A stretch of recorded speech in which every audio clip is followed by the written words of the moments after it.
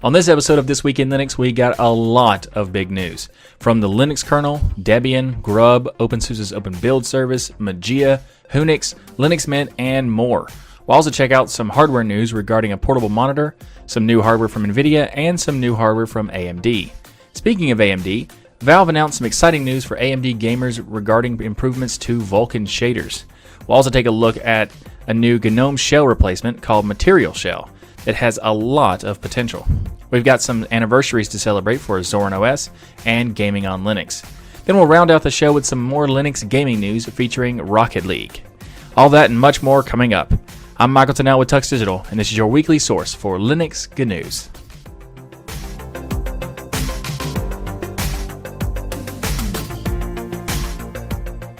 This episode of This Week in Linux is sponsored by DigitalOcean. DigitalOcean offers the simplest, most developer-friendly cloud platform. It's optimized to make managing and scaling apps easy with an intuitive API, multiple storage options, load balancers, integrated firewalls, and more. You can get all this plus access to their world-class customer support for as low as $5 per month. DigitalOcean also has 2,000 cloud-agnostic tutorials to help you stay up to date with the latest open-source software, languages, and frameworks. You can get started on DigitalOcean for 1 month for free with a $50 credit by going to do.co/tux. That's do.co/tux. Again, you can get started on DigitalOcean for free with a $50 credit by going to do.co/tux. And thanks again to DigitalOcean for sponsoring This Week in Linux. Up first in the show this week is probably the most important topic that we cover on this show, because this is the show called This Week in Linux. We're going to talk about the latest version of the Linux kernel, which is 5.2, aka Bobtail Squid. This version has over 596,000 lines of code committed, and it has a lot of cool features that were added in this one. I can't cover everything because there's so much of it, but I'm going to cover some highlights that I think are worth talking about. For example, there's better AMD Ryzen laptop support with the addition of the new PCIe MP2 drivers. The GeForce GTX 1650 gets Nouveau support. Intel Ice Lake or Generation 11 graphics are now considered production ready and no longer hidden behind a module parameter. The mainline drivers for ARM Mali GPUs are available. USB Type-C now adds support for DisplayPort alternate mode and firmware flashing. And at long last, we now have support for Intel Sound Open firmware within the audio drivers. This is an open source audio firmware initiative that Intel has been working on, and it's pretty promising. There's also better support for Logitech wireless keyboards and mice. And there's also going to be a remover or deprecation of IDE drivers, which I find interesting because I'm surprised that IDE is still a part of the kernel in the first place. So anyway, that's good because they're getting rid of old code that's unnecessary. But they did take a very long time to do it, which I respect that decision. Call back to previous episodes. Anyway, so also, one that I think is probably the most interesting to me in this particular release is that the Extended 4 file system now supports per directory case-insensitive file folder name support using Unicode. This is an opt-in feature, and there's already some patches for wine staging and other things for those kind of usage of this new code.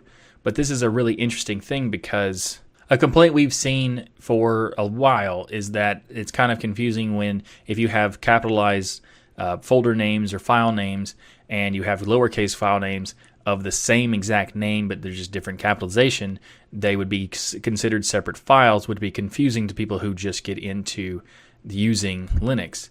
And I actually kind of defaulted to always using lowercase because of this problem. And it also means because I'm doing commands and I'm going through CD directories and change directory, and I need to make sure that I remember, is this a capitalized folder or not, and that kind of thing.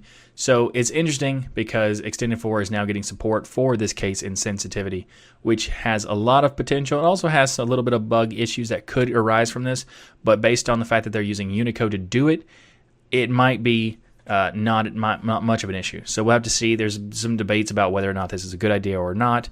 Mac did this a long time ago and they ran into some issues, but The way they're doing it, I think, has a ton of potential to be a reasonable way of doing it, which is really cool because I do think that having case sensitivity has some benefit to it. So it's really cool that they're doing this, and there's a lot more stuff for the Linux kernel 5.2. And if you'd like to learn more and see all the different features, I have a link to the latest blog post or latest mailing list announcement for the lkml.org for Linux kernel 5.2 in the show notes. Up next in the show this week is some very big news from the Debian team, and that is the release for Debian 10, aka Buster. And Debian 10 comes with 4.19 Linux kernel. You might be wondering, you just talked about the Linux kernel 5.2, and now this is coming with 4.19. Why is it so old? And the reason is because Debian is meant to be a foundational distro. It's meant to be the most stable, most reliable, most solid that you can possibly get, and therefore they typically use older versions, and in most cases LTS versions, of any kind of software they can possibly find. And in this case, that's why 4.19 of the Linux kernel is being utilized. It's also why they have 3.30 of GNOME, KDE Plasma 5.14 instead of 5.16, and etc. Most of these packages are frozen at a specific point so they can get ready to release, and during the process of the freeze to the release, there are typically a lot of new releases for those particular things. So that's why, because they're focused on heavy testing and making sure what they release is very solid, very stable, and is more of a foundational distro. Like their goal is more foundational rather than being always so fast up to date and stuff like that. And I think they accomplished their goal of being foundational and very important very, very well. So that's why the Linux kernel is slightly older than what we just talked about. There's also quite a few things that I find interesting about this particular release of Debian, and on top of just the fact that it's a new version of Debian, and that is a couple things I want to cover. First of all, AppArmor is a kernel security module and is now enabled by default in Debian 10. It was already available in Debian, but it wasn't enabled by default, and now it is. Now this has a lot of interesting things because it's a security module that can improve the security of the system, but it also is how the snap systems are doing confinement. So it makes it possible and more easy to have snaps added to a Debian system. Another interesting thing is that they now have, finally, support for UEFI Secure Boot. And this is great because it makes it a lot easier to get Debian up and running on a system that has Secure Boot enabled, like, for example, if you're dual booting Windows or whatnot. So this is really good that they've added that. And they've also started to do something that's interesting because I didn't expect Debian to do it so quickly in comparison to, I'd expect other distros to do it first because Debian is more like the cautious and super stable, super solid approach. They decided to actually turn on Wayland by default for GNOME instead of Xorg. Now this does not apply to the other DEs, but if you choose to use GNOME in the installer, it will start using Wayland by default. And I think this is pretty interesting because Debian is not typically the people who are testing things like this. For example, Fedora was the first distro I know of to activate Wayland by default in a big mainstream way. It wasn't the first distro to do that, but it was the first to do it in a mainstream approach. So that's interesting that Debian is going to follow that lead and do the same thing for the GNOME system desktop environment. So that's pretty cool. I'm curious to see what happens there because there could be some issues there, and it might work out great. I don't know. But it is great to see that Debian is testing things out like this and adding support for the AppArmor stuff and the UEFI Secure Boot and all that stuff. It's really great to see, and I'm super happy to see the latest version of Debian 10 being released. And if you'd like to learn more about this particular release of Debian 10 Buster, I have a link to it in the show notes. Up next in the show is some more awesome news from the Pine 64 team, and that is the Pinebook Pro pre-orders are starting soon. So they're actually going to be starting on July 25th, which is fantastic because that means the Pinebook Pro is coming soon, and I cannot wait to try out this new device. I am a fan of the Pinebook original. I actually have one with me right here. As you can see in the video version, it says Pinebook, and of course it's running KDE Plasma on this Pinebook, and I think the Pinebook is a fantastic little laptop, especially considering its price.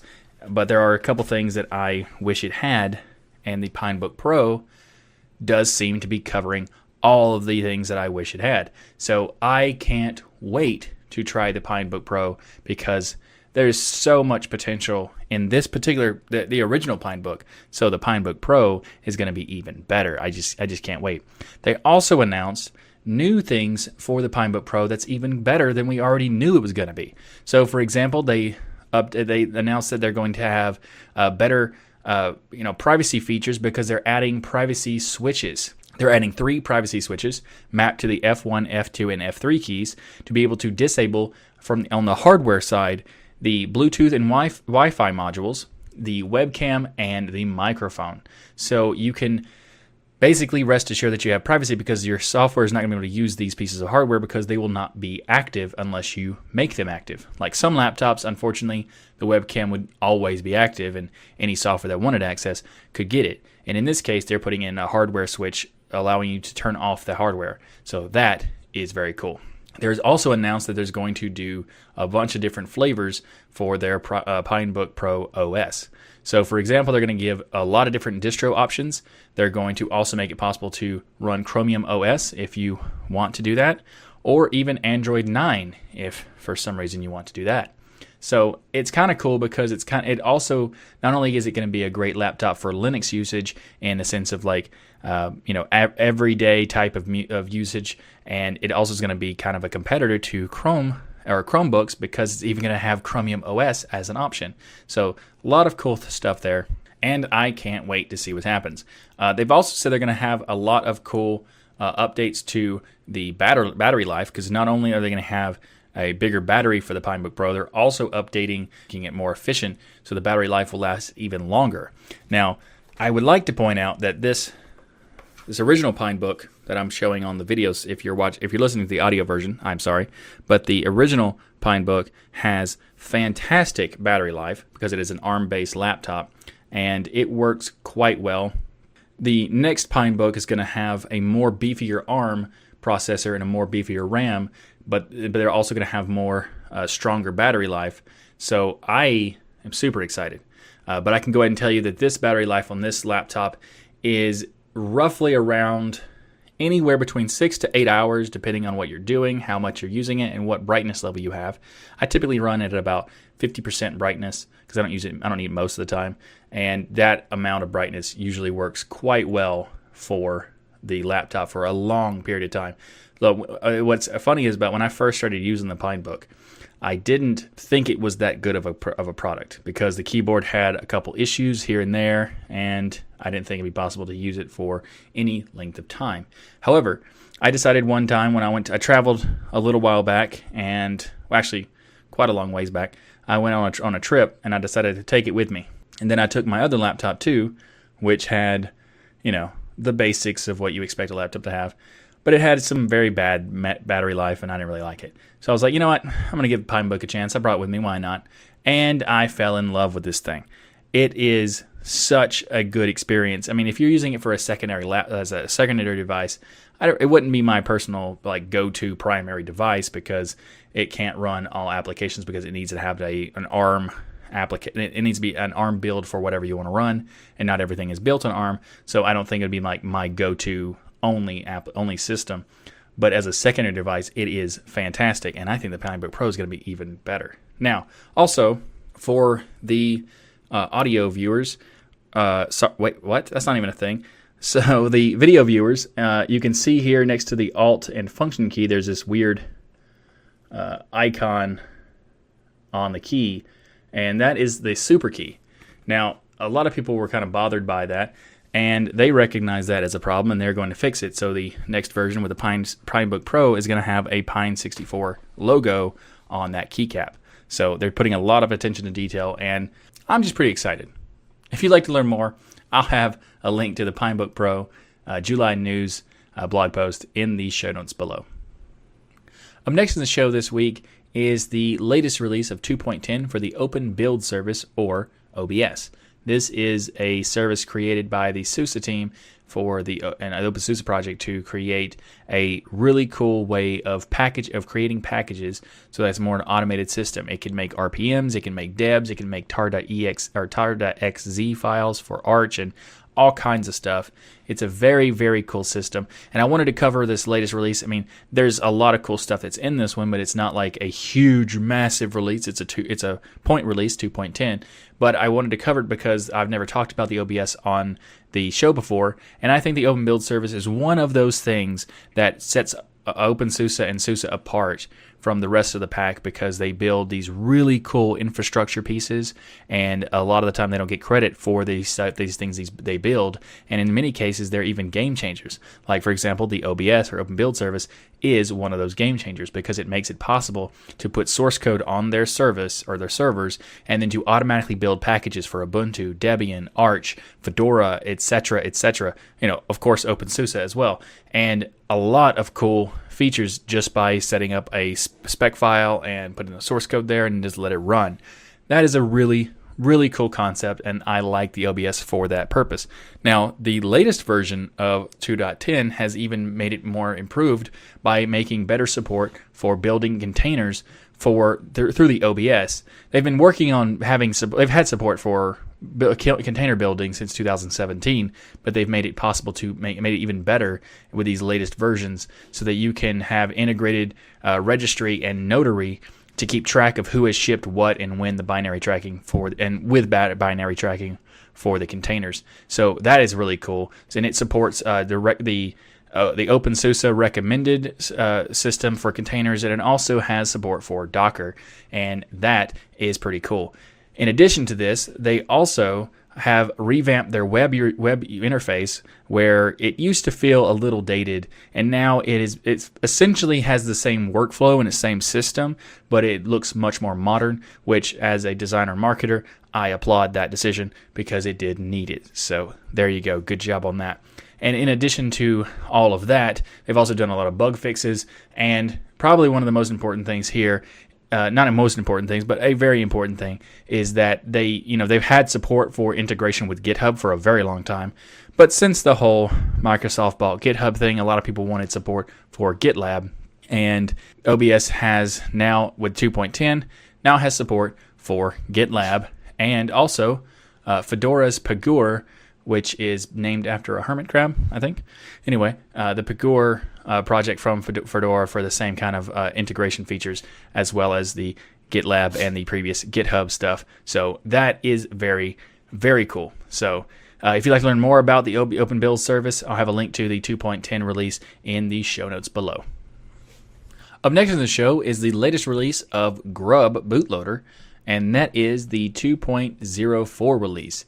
There's a lot of stuff in this particular release, which is pretty cool, such as the native UEFI secure boot support for F2FS file system, support for multiple early init.rd images, various enhancements and improvements to Btrfs, including ZSTD support and RAID 5 and 6 support, UEFI TPM 1.2 and 2.0 support, update support, compiler support for GCC 8 and GCC 9, VLAN support, native DHCP support, and many things, including architecture fixtures as well as bug fixes.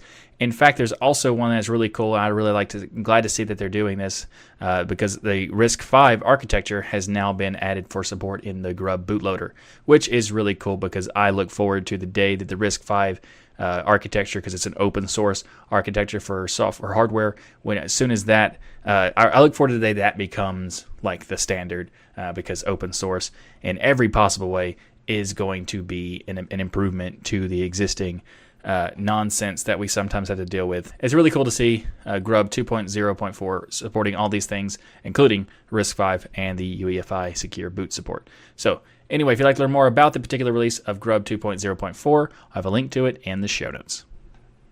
Next in the show is Linux Mint has an announcement on their latest blog post about the 20.x dropping 32-bit releases.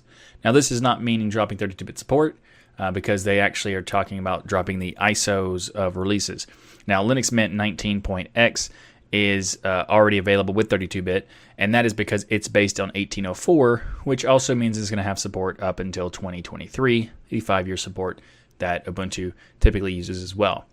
And I think that it's fair to say that most people don't really care about having 32-bit ISOs, Mint, it was kind of one of those things where, like, when you have Mint XFCE, some people would say that they wanted that for that, but overall, I think, going forward is going to be a good thing to do in the future for them to drop it, as well as most distros to drop it. There should be some, obscure here and there options for people who still want to use super ancient hardware, but for those that don't or have, something made within the last decade, they can use, everything else. So I understand why Linux Mint is doing it, but it's also kind of interesting because they didn't really have that much of a choice. Now, the reason 19.x or 19.1, etc. had support for 32-bit is because Ubuntu was maintaining all of those 32-bit packages, making it possible for Mint to release 32-bit versions, just like Lubuntu did for the 1804 release. However, since they're not going to be maintaining those packages anymore, they're going to be sticking to the base libs that we talked about in the last episode. That makes it more difficult for Linux Mint to do so. So they're going to be dropping the releases, the 32-bit ISOs and 32-bit releases for the whole distro, but they're going to still keep this support of the base libs because of, thanks to Ubuntu and their support via Ubuntu. So essentially, they didn't really have a choice in this matter, but at the same time, it's a good thing because it really needs to happen, at least to drop the ISOs, because it's a lot of work and not much benefit, and not many people use it, so it doesn't really make sense to continue doing it. But at the same time, it is good that they're keeping the base libs, thanks to Canonical, but still, it's good that they're keeping base libs because base libs are important. And if you want to know why they're important, check out the last episode, actually the last 2 episodes of This Week in Linux, where I explain in pretty deep detail about why the 32-bit base libs or base libraries are very important. So check those out. I have a link to those in the show notes if you'd like, as well as the latest blog post and for the Linux Mint in the show notes below. Up next in the show this week is Mageia 7. Mageia is a really interesting distribution. If you've not heard of it, it has a lot of cool features, but I wanted to cover, the history of it is that Mageia is a fork of Mandriva Linux. It was created by former employees of Mandriva SA, and it has a lot of different options for DEs for Plasma, GNOME, XFCE, and others. So it's definitely worth checking out. But if you want to know about the current version, this latest release has updates for, they've added support and improvements to Wayland. They've added better support for hybrid graphics like Optimus graphics in laptops and that kind of thing. They've also added an additional DE as well as some new window manager options. They've upgraded their games collection, as well as upgraded the kernel to 5.1.14, which is right before the latest release. Now, reasonably, this Mageia was released before the 5.2 kernel was released, so that's why they don't have that particular release. But they have kernel 5.1.14, Mesa drivers 19.1, Plasma 5.15.4, GNOME 3.32, and they also have a pre-alpha for the XFCE 4.14. They've also added improved support for ARM. It's still experimental, but they are working on that, which is really cool. And they've completely reworked the welcome screen, making it much more efficient and easier to use, which is fantastic. And they've also started, working on some improvements to using the DNF package manager that they recently switched to. Well, fairly recently switched to anyway. But anyway, there's a lot of cool stuff about Mageia, and I think it is definitely worth checking out if you haven't used it before. Some people would kind of consider it boring because it just works, and I think in many cases just working is fantastic for some people, or a lot of people really. But if you're that kind of person who doesn't want things to just work and you want to mess around with stuff, it might not be great for you, but in general, I think that Mageia is definitely worth checking out. And also, I want to point out that the Mageia project also has something called the Cauldron repo, and the Cauldron repo is similar to the Rawhide for Fedora, where it has beta releases and experimental releases. But what's really cool about Mageia is that their Cauldron repo is, well, it's hard to say that it's very stable because it's beta. Pretty much everything in there is beta or experimental, but it's surprisingly solid and surprisingly stable for a beta repo. So based on my experience, now I can't say that it's super stable like Debian or anything, but it is impressive how much effort they put into making sure that it's as stable as they possibly can with beta software. It's a pretty cool distribution, and if you haven't checked it out, you definitely need to at least once. Because it might be one that just pulls you in and keeps you there. It definitely has the possibility of doing that. So be sure to check out the latest release of Mageia 7. I'll have a link to the show notes and I have a link to the release notes in the show notes below. This episode of This Week in Linux is also made possible by the fantastic people over on Patreon and Sponsors. If you're not aware, you can become a patron by going to tuxdigital.com/Patreon and tuxdigital.com/sponsors. And patrons are basically contributing on a monthly basis some sort of monetary contribution, whether that's $1, $3, or more. And they're doing that over on tuxdigital.com/sponsors or tuxdigital.com/Patreon. And by doing so, not only are you helping me be able to make this content and create and to help build stuff for the channel, it also makes it possible for you to get your certain perks and rewards for being a patron. Like, for example, early access to content that I've created, also getting access to unedited versions of the This Week in Linux podcast, and a variety of other things. If you'd like to become a sponsor or become a patron, be sure to go to tuxdigital.com/Patreon or tuxdigital.com/sponsors to find out more. And I really just want to reiterate, it is fantastic and awesome that everybody who is contributing to the podcast in this way, it means a ton to me, and it makes it so much more possible for me to make this show and devote the time needed to do so. So anyway, thanks again.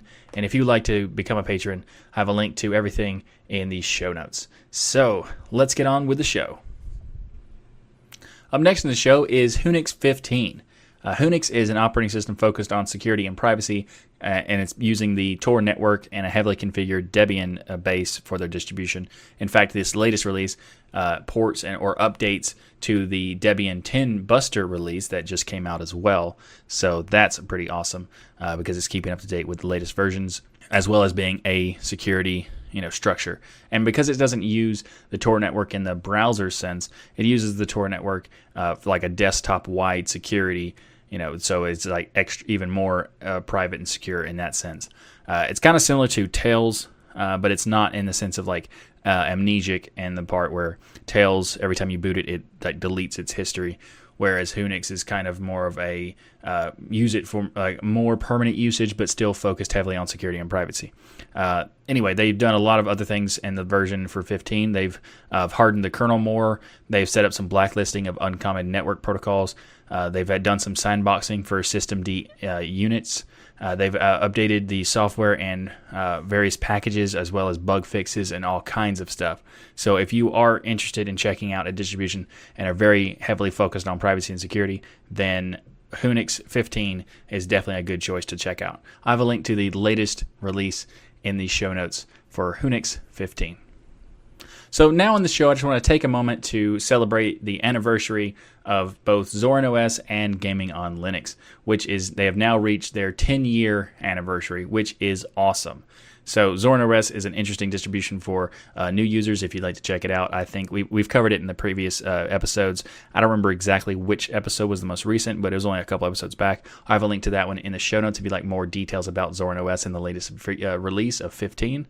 But I also want to take a little bit of time to talk about Gaming on Linux, because Gaming on Linux was a website that was created a long time ago, 2009, obviously, and I think that it's worth mentioning because Gaming on Linux was created when Gaming on Linux was basically like 10 games. So in 10 years, it go from 10 games to thousands upon thousands of games, with Valve coming in and opening up the the Steam Play and doing the Steam machines and doing the Steam Play with Proton, as well as having native Linux games and pushing so much for the Linux as a platform for gaming.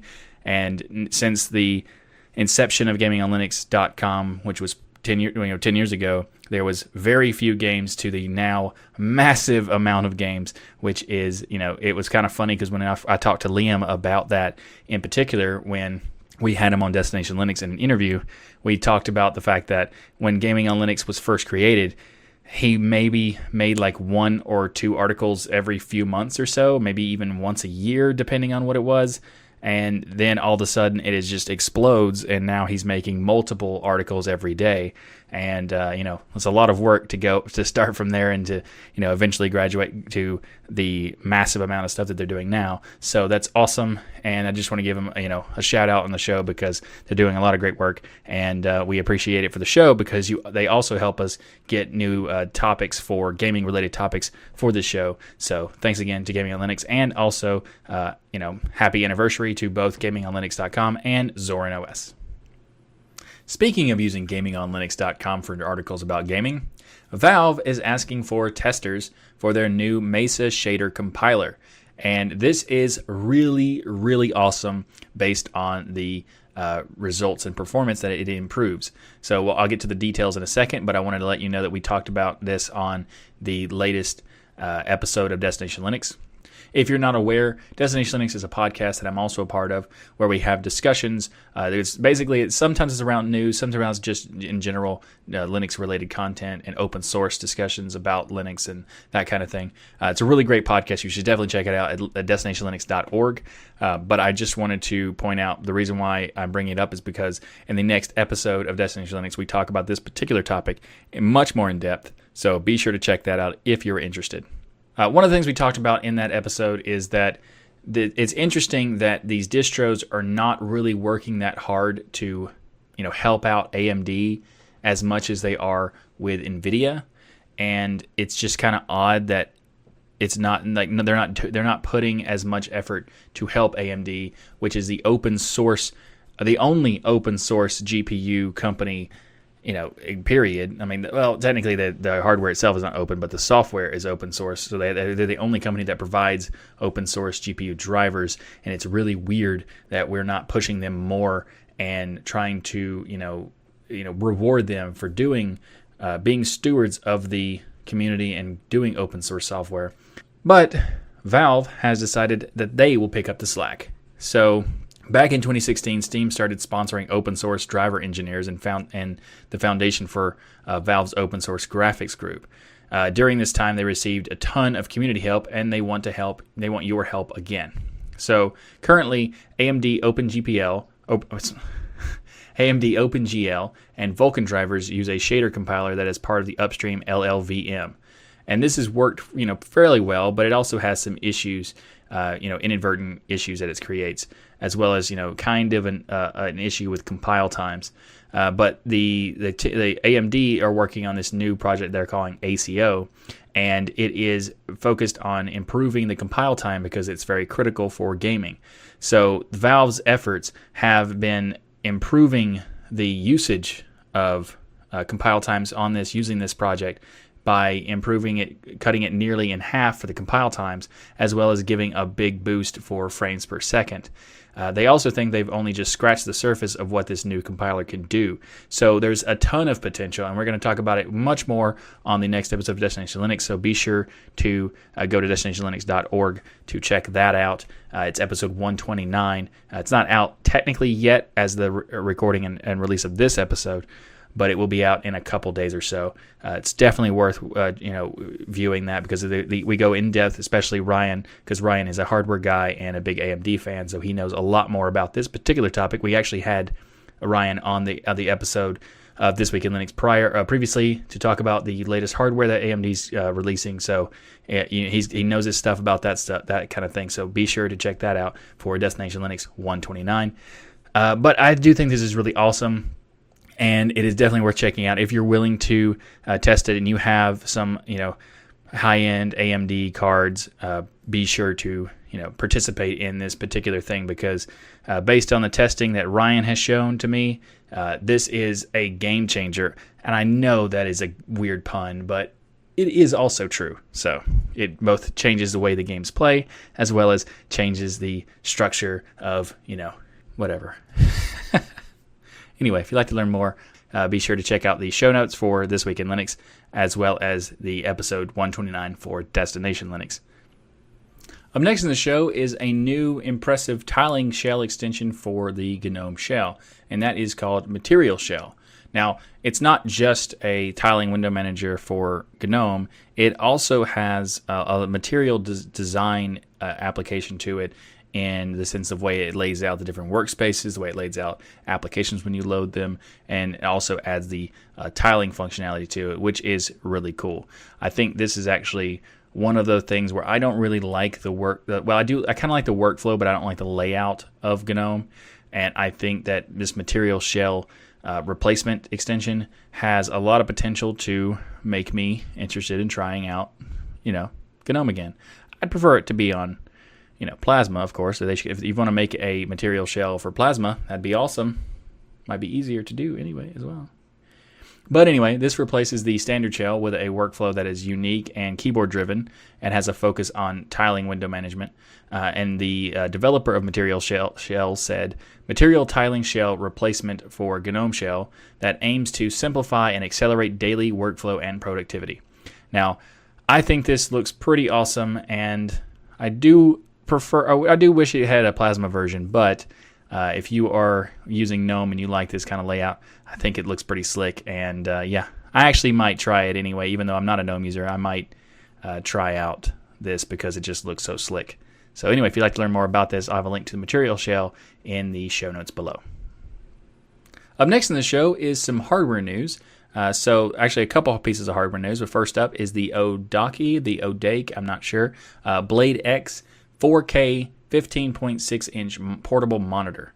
Now, it's not necessarily really like focused on the 4K. It has support for 4K, but it's mainly like defaults to 1080p. But it's a 15.6-inch display, like I said, that has support for native HDMI input. It also is a 1.89-pound display with a built-in battery and speakers as a part of the stand. That's why it's kind of heavy, because it has a stand in the back that makes it has the battery and speakers built into it, and it also is where you plug in everything. So in the front, there's a really thin monitor, but then there's like a base station sort of thing that has all the connection stuff. So you can make it work in portrait or landscape modes, depending on what kind of connections you want to use. It supports USB-C and HDMI inputs. However, there are some issues with USB-C for the display at the moment, but they are working to improve those in the future. So if you do want to get it, the HDMI, you would need to use an HDMI cord to use that. But most of the time, you'd want to use HDMI anyway. If there might be some things you want to use as USB Type-C for other things more than just display. So anyway, it's pretty cool. I think this is a really interesting thing because I've never seen a portable monitor like this that has easy support for Linux, and their price is kind of high. It's like $280 or something like that. So it's kind of high, but they're currently on the Indiegogo campaign right now, and they've already reached their goal like massively. I think it's like $153,000 has been pledged for their $20,000 goal. So they've had a 769% backing for it. So a lot of people seem to be very interested in this. And if you are one of those people too, it might be worth checking out. They still have 22 days left as of this recording if you'd like to be a part of the Indiegogo campaign. There is actually another thing I want to talk about this is that there was a review by Whonix, and I'll have a link to that in the show notes if you'd like to check out more about his experience, Michael Larabell's experience with using this particular monitor. So I have a link to both the Indiegogo campaign and that Whonix article in the show notes below. Up next in the show is the new NVIDIA offerings for the GeForce RTX Super Series, or Super Series. And whatever. That's just a weird differentiator between their RTX series and now their new one is the RTX Super Series. Like, they didn't put much effort into the branding for that, but whatever. So this was interesting because we talked about this before, and the fact that NVIDIA has been ramping up their efforts in the Linux space and as far as like competing with AMD, because NVIDIA previously were just kind of competing with themselves, and then they didn't put much effort into their innovations or really whatever. They just like next year is like, yeah, it's slightly better, whatever. But since AMD has been like pushing them farther and farther, they have been aggressive trying to respond to AMD, and the Super offerings are now another line that they're trying to do. So this new RTX 2060 Super GPU, they're starting with that for $299 with 50% faster speeds than the original 2060. They have revised the RTX 2070 for $499, and that has 16% faster than the 2070. And they've also upgraded the 2080 with $1699 price for the Super. And it's pretty interesting because the 2060 and the 2070 will be available pretty soon, but the 2080 Super will not be available until the 23rd of July. So anyway, it's kind of interesting because NVIDIA is kind of reacting to the market shifts and having to compete with AMD. And we've talked about this particular issue on the Destination Linux podcast as well. And you should definitely check out the next episode, or a couple episodes ago, we talked about AMD and NVIDIA and how really, as Linux users, we not only are benefiting from AMD competing by making good hardware and being open source, they're also pushing NVIDIA so much that really the NVIDIA users also need to thank AMD for the amount of work that they're forcing NVIDIA to do, because prior you would be lucky if you got an update, once every year or so, if that, because back in the day, NVIDIA didn't even care at all. And then AMD announced, we're going open source, full Linux support, all that stuff. And then NVIDIA's like, uh-oh. So we have to catch up. And then now the NVIDIA support is so much better than it used to be, and you can thank AMD for that too. So I really like to see competition like this because it, just benefits the consumer, and not only in that, it actually makes them compete on the better hardware as well as the price, because the next topic about AMD is a new piece of hardware that they even lowered the price on before they even shipped it, because they're wanting to compete even more with NVIDIA. So let's get to that one. Up next in the show, AMD has announced the Radeon Pro WX 3200, and they've actually dropped the price to $199 USD before it's even out. And they're going to be competing with NVIDIA, of course. So, as I was saying, the competition has improved on all sides, so that's awesome. This is a workstation budget graphics card. It's not really meant for super high-end gaming, but it also is a pretty powerful card for a reasonable price. So the single slot graphics card is for $199 USD based on AMD's Polaris architecture, not the newer Vega or Navi architecture. A slightly older version, but it also means that the support in Linux will be very, very good. So that is definitely a great bonus to this card if you wanted to get something like this. The WX 3200 has 10 compute units, has compute performance of to 1.66 teraflops, and support for 4K and 8K displays, as well as has 4 gigs of GDDR5 memory, video memory. So that is pretty cool. That's a fairly beefy card for only $199. So if you're interested in that, or you're not really interested in having like really high-end gaming, you might want to check this out. So the AMD Radeon Pro WX 3200, I'll have a link to it in the show notes.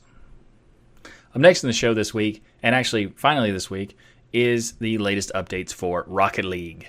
I'm actually a really big fan of this game. If you've never seen this show before, seen enough episodes of the show, you might not have seen that I've talked about Rocket League on many occasions, and I am a big fan. I've been playing for quite a long time, about 3 years or so. And Rocket League is turning 4 this month, and they are introducing a new game mode called Spike Rush. This is during the Radical Summer event, and they have multiple different game modes that they're making. The first game mode was mediocre. It was okay, I guess, but it wasn't really that fun. The Spike Rush game mode is awesome. So there's this mode in Rocket League called Rumble. And inside of Rumble, imagine Rocket League. Well, if you've never heard of Rocket League specifically, Rocket League is essentially playing soccer with cars that also have rocket boosters on the back of them so you could fly around and stuff. It's definitely a weird type of game, and I totally admit that, but it's also very, very fun to play. So if you've never played it, definitely check it out, especially considering it's on sale right now as of this particular recording, and it will be on sale for a little bit more tomorrow. I will have this episode out pretty soon tonight, so hopefully you'll be able to, get it on sale, because you can get the Game of the Year edition for only $12.50 thanks to the Steam Summer Sale. If you watch this after the fact, unfortunately, I apologize for not getting it out sooner, but I did talk about the Steam Summer Sale last week, which I also talked about Rocket League, so I guess there's that. But anyway, this is really cool because Rocket League turns 4, and they added the Spike Rush game mode. So as I was saying, the combination of Rocket League plus also Mario Kart with all the power-ups and stuff is kind of what Rumble is. And one of the power-ups in Rumble is spikes. As you can see in the video version, spikes come out of the car and you can actually like dig into the ball and then carry the ball like it's stuck to you. So it's a really cool game mode because now everyone has spikes at all times. Now, people like to say that the spikes are kind of OP or overpowered in the Rumble mode because as soon as you get them, you can just fly across the court into the goal, and people have to kind of like catch you. So it's kind of difficult. The Spike Rush game mode changes it a lot and makes it way more fun because everyone has spikes at all times. As soon as you touch the ball with the spikes, you lose all your boost and you lose the ability to pick up boost, so you can't go super fast and you can't fly. So you have to find out new techniques and new ways to get around everyone who also actually has spikes and they get to use their boost until they get the ball. And not only that, they also made it where if you hit someone who has the ball and you just hit the car, you also make them explode, whatever speed you're going, it doesn't matter. So it's a really chaotic and it's super fun, and I really like this mode. So the previous mode, meh. This mode is awesome, and I hope they keep it because it is really, really fun. If you ever checked out Rocket League, be sure to check out the Steam Summer Sale to get the Rocket League for the Game of the Year edition for $12.50, I think is what it is. And you can get it right now on the summer sale. And you can go to tuxedo.com/Steam sale. And then search for Rocket League, and that it will show you a list of all the Linux games that are currently on sale through the Steam sale or the summer sale. So check that out. tuxedo.com/Steam sale. And also, by the way, there's no affiliate link there. It's just a quick access to get to the search results because I found it really awkward trying to get to it previously. Now you can get to it much easier by going to that link, tuxedo.com/Steam sale, and it will pre-filter all games that are Linux compatible and on sale. So check that out, tuxedo.com/Steam sale. Thanks for watching this episode of This Week in Linux. If you like what I do here on this show, please like that smash button and be sure to subscribe. If you'd like to support the Tuxedo channel, we have multiple ways to contribute via PayPal, Patreon, sponsors, and many others. You can learn more by going to tuxedo.com/contribute. Or you can order the Linux is Everywhere t-shirt by going to tuxedo.com/Linux Everywhere. Or if you're in Europe, you can go to tuxedo.com/Linux Everywhere EU for shipping inside of Europe. We also have ways to contribute without any cost to you by using our affiliate links. You can find links for places like Amazon, Private Internet Access, and many more by going to tuxedo.com/affiliates. And if you'd like some more podcasting goodness from me, then check out the latest episode of Destination Linux, as I'm a co-host of that show. And just a reminder, the show is live usually every Saturday, so join us in the live chat room to discuss all the latest Linux news each week. This week it wasn't live, but that's because I was actually out of town at a thing. Well, you'll see. Check out the next episode of Destination Linux, and you'll see exactly where I was. So, anyway, thanks again for watching. I'm Michael Tennell with Tux Digital, and as always, keep using, learning, and enjoying Linux.